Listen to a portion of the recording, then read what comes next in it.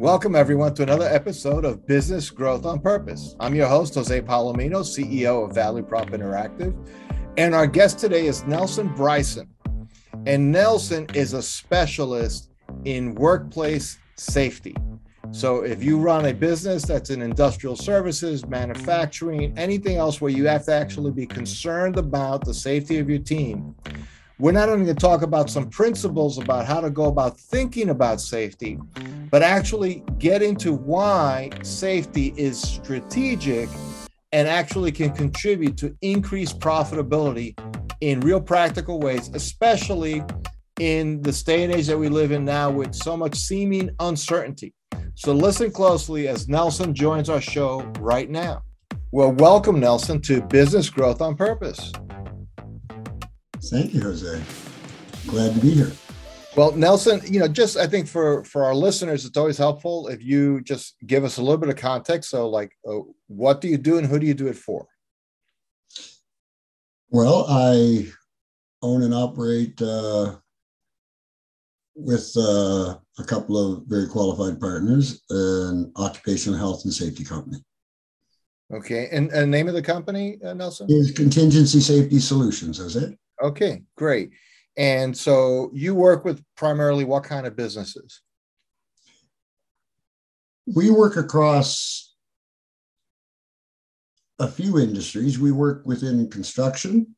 We work within supply chain. We work and are getting busier in mining.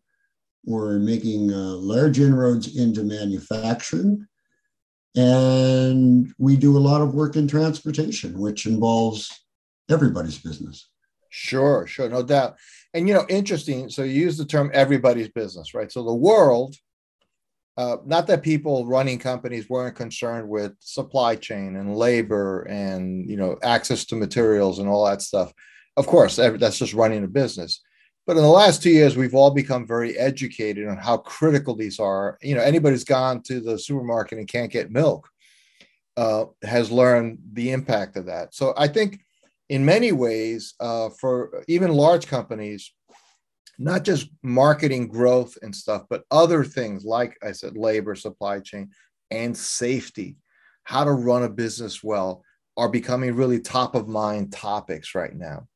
So if I was an owner that says, listen, I'm just busy trying to I got to fill orders, I'll get to safety later, what would you say to that owner, especially as we live in the world we live in now in 2022, hopefully post-COVID or getting close to it?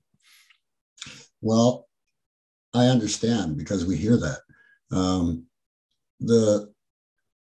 The thing I would say to most of them, and it certainly depends on situation, Jose, everybody's situation is absolutely different. There are a lot of critical situations and critical issues that businesses are dealing with right now that are right in front of us that haven't always been so, as you mentioned, but they become more and more prevalent in the last 2 years and seem to have stacked up into something as businesses go back to work. It's even magnified itself even more. Along with that, there's been a bit of a problem retaining people and attracting new people.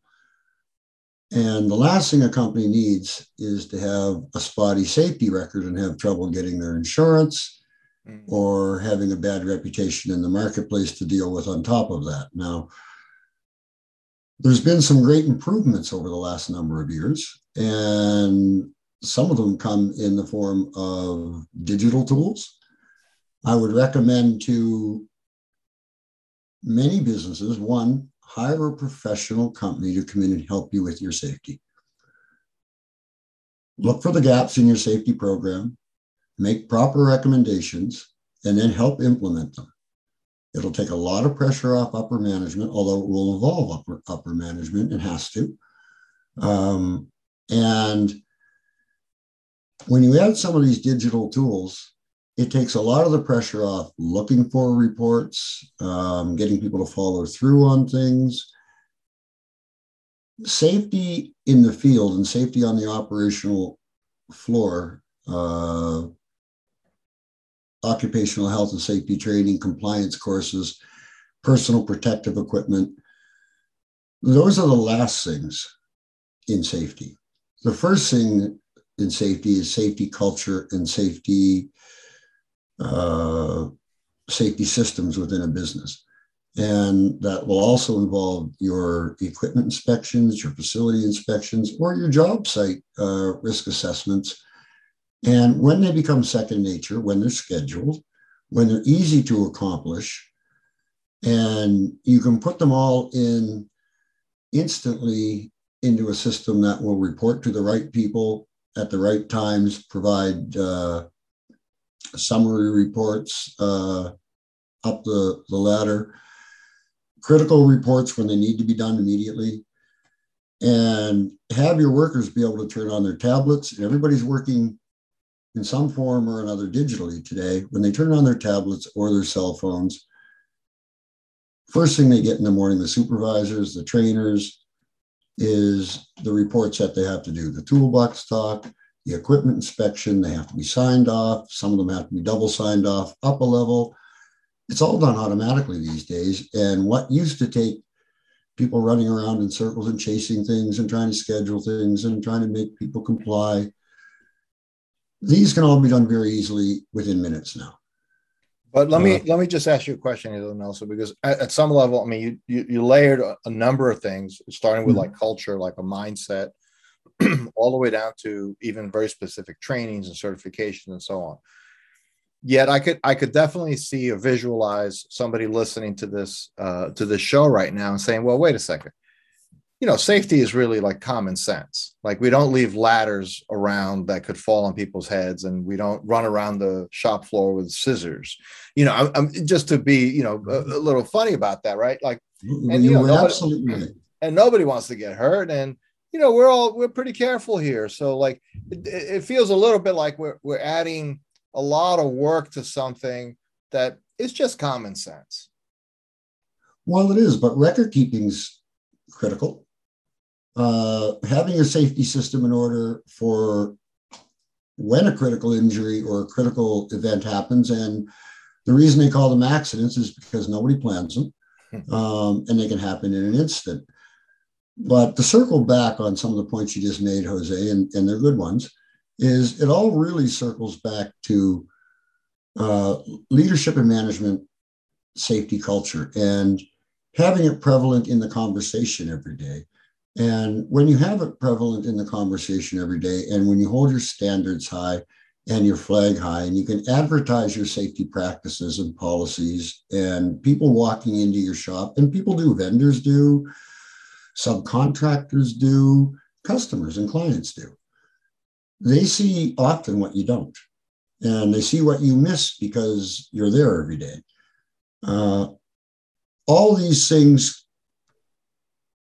can really be eliminated by safety just being a part of the conversation. And how you make it part of the conversation is it's important to have, even in the safety committees and even in conversation in the meetings, to have the three different levels, you know, middle management, upper management, and operational and field staff, floor staff. And you'll find leaders in all three groups. Leaders don't necessarily have management at the end of their title. So, and it's a little bit about cheering each other on. And we do it a certain way here. We have a standard, teaching new people as they come in, mentoring them with, as I like to say, old heads and young bodies. Maybe sometimes a little bit of job sharing between field and management. So there's an understanding of each other's perspective and concerns. And what happens is, and I've worked in companies that represent it well and don't represent it well. Some of them have great policies on the wall and nice posters, but safety's in a filing cabinet drawer. So let's go to that for a moment, because I'm just thinking again. I work with a lot of manufacturers and companies and industrial services, right? So one is they say, well, we hire people who already have experience working with these things, right? So we're not hiring careless people. That's one. thought. But I've also thought, like, I've gone to breakfast. This happened just a couple of years ago. Went to breakfast. It was, the weather was changing like it is this time of year. And I saw my car maybe, I don't know, 20 yards ahead of me. And the next thing I saw was the sky, and then racked my body with pain because I had hit some black ice because the temperature was just there. Just a little slip, went up airborne, cracked 2 ribs, which, by the way, it's not, I don't wish that on anybody. So, really a tough moment. But I realized, wow, like just a little moisture in the bathroom on the floor that isn't mopped up on time could be, I mean, if I had hit my head, it could be, we wouldn't be having this interview, right? I mean, it could be that simple. So, just the thought of safety. So what I want to get to a little bit, Nelson, is this. Somebody listening said, yes, good. I don't want to kill my workers. I want people to be healthy. But what are some of like the business benefits outside of not losing person power to injury? Let's just say that's the extreme. But what are some of the benefits you've seen happen when a company adopts a safety culture? Well, I witnessed it personally. Many studies and reports that I've read over the years, and more recently as they're being done, show that good safety policy is very close to good human resources policy and good operational policy. And safety policy, when done properly, is created and written by these people anyway. So it's their own policies, their own perspective. It absolutely increases productivity because your downtimes are decreased, your equipment downtimes are decreased. There's positive communication flow automatically through your company from top to bottom. People, when they're proud and work in a proud business culture, absolutely perform better. They come to work proudly. They're proud to go home. They tell new people what's coming in, what a great company it is. Because we do it this way, we insist on it. The leaders care. We know they do. They show up. These are a lot of things that safety culture absolutely helps with, but they also go along with operational excellence, and they go along with positive corporate culture. So everything is a little synergistic, Jose. We don't have a magic cure for anybody. But with our piece, and as you say, most leaders have a real positive idea. We know there are a lot of, or I shouldn't say a lot, but there's companies out there that are simply profit oriented and will cut corners. But I don't believe most companies do. And our experience is most companies don't. And this is not only my experience, but the experience of my partners and my senior consultants who have worked, again, across multiple industries, oil and gas, mining. They've trained in internationally countries of Guyana, Papua New Guinea, offshore, onshore mining and oil and gas, manufacturing, assembly. Well, so your guys have seen it all, and that kind of raises this question here, Nelson. Yes. Just kind of curious. And don't name names, all right? We're not looking to embarrass anybody, but I'm sure you've gone into situations or been in engagements where you walk around and you say, "Whoa, that's like, that's like," I'm not saying the equivalent of having like exposed live wires, high voltage wires, but I'm just curious, what have you seen that really has even surprised you that you go, wow, somebody should have taken care of that long before we came in here? What I see is I see a lack of housekeeping. Okay. In a lot of places, intentional or unintentional or careless, sometimes situational. A lot of tripping hazards. Fall arrest gear sometimes seems optional. We see a lot of that across many sectors. Right. Not so as much like roofers are supposed to scaffold and do all that stuff. And I drive around the neighborhood. I said, no one's doing any of that. They're just getting up there.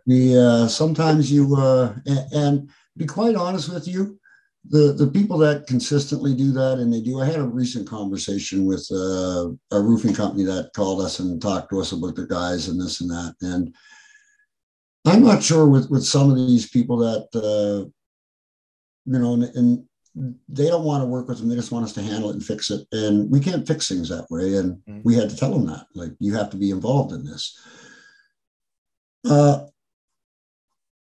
It's safety's had a long road, Jose, but it's becoming more and more important. And the real thing is, and you see it in my promotional material and other safety companies and people that advocate safety, their promotional materials, it's really about going home safely and what's important at home.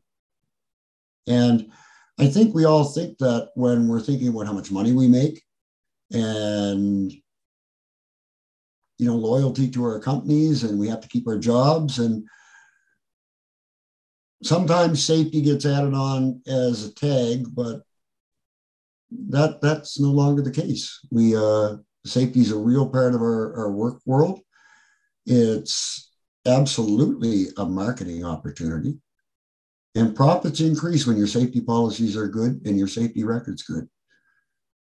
Right. So you mentioned before that some companies that are, and I understood what you meant, that are just looking for profits. Really, they're being short-sighted. They're looking for just cutting corners in the immediate, but long-term, especially like what every business has learned this last couple of years, is uncertainty is the most expensive thing that can consume any profitability. Just not knowing what's next. So not having, as you said, not only losing person time because of injury, but also becoming known in your community among people who could work for you. Oh, don't go there because they don't care about you. Or they, I knew a guy who worked there and he got hurt. They have old machines or whatever the thing is. I think there's such an opportunity, as you said, a marketing opportunity, which is strategic now, to talk about safety as part of an overall culture of excellence. It does. It shows a culture of responsibility, and people want to deal with responsible companies, Jose. They do. Wow. So Nelson, just quickly in the time we have left, I know, you started the firm because you had a little bit of kind of a personal journey that led you to this as well. I have. Just tell us a little bit about that. Well, I've been involved in safety and been a witness to different things that have kept safety in the forefront for me over the years.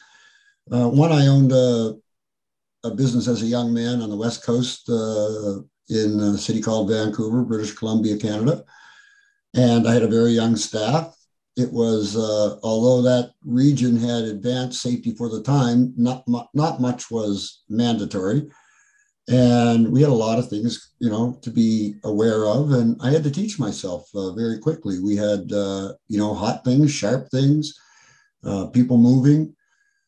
And we had a couple of small accidents, and it made me aware. Being from the East Coast and living on the West Coast, I also traveled the highways twice east to west and once west to east, and unfortunately saw some terribly tragic accidents on the highway. Bad conditions, or the things that happened before I got there, and I saw, just this terrible results. But I've also traveled and been helped by truckers and long haulers to drive safely in different conditions. I had a couple of bad mountain pass rides that truckers slowed down and helped me. And again, safety. And these guys thought about safety and cared about me. They could have left me a long ways behind. I was driving a compact and they were driving a chained up 18-wheeler, and I had white knuckles. I don't know what they had. But more recently, I'm a victim of a workplace accident and had to change how I did what I did. And my son and my daughter have both been victims of workplace accidents. And I've seen some horrendous behavior on not only waterfront sites, but large construction sites. And even in industry, people working without guards and people working with equipment with frayed cords and water on the floors. And wow. Yeah, you see less and less of it, but you still see it. And I spent many, many years in the steel supply business, calling on machine shops and mines and institutions and fabrication shops and bridge builders. And it's funny how the scruffy looking companies usually have the toughest time staying afloat. And the companies that you walk into, and you can tell that they had a proper housekeeping program in place, and the day started out with everything in place, everything back to where it was from the end of the day yesterday. And even when they're working multiple shifts, and it's impressive, and you notice. And their lines are on the floor properly, and the safe zones are clearly marked. And those companies are, in my experience, very, very successful and have gone through ups and downs in the economy. Sometimes they have to lay a lot of people off if they're project-based. When they make the call for people to come back, they have lineups. Wow. So that really is, I mean, so Nelson, I really appreciate you sharing your story, how you got to this, and sharing some insights, real practical things that I think people could start thinking about if they haven't been thinking about it. If somebody wanted to communicate with you, get a hold of you, or talk to you, maybe to find out whether or not you could help them, how should they get a hold of you? Well, you can get a hold of me by going on our website, contingencysafety.com. You can look us up on LinkedIn, or look myself up on LinkedIn, Nelson Brison. And you can also reach us on Manufacturing Masters and look us up there as well. And I'd like to make one more point, Jose, is Sure. A big point in safety and a big point in culture and business myself, and something I've been witness to, is people need to cheer each other on. Goes a long way in safety, goes a long way in culture.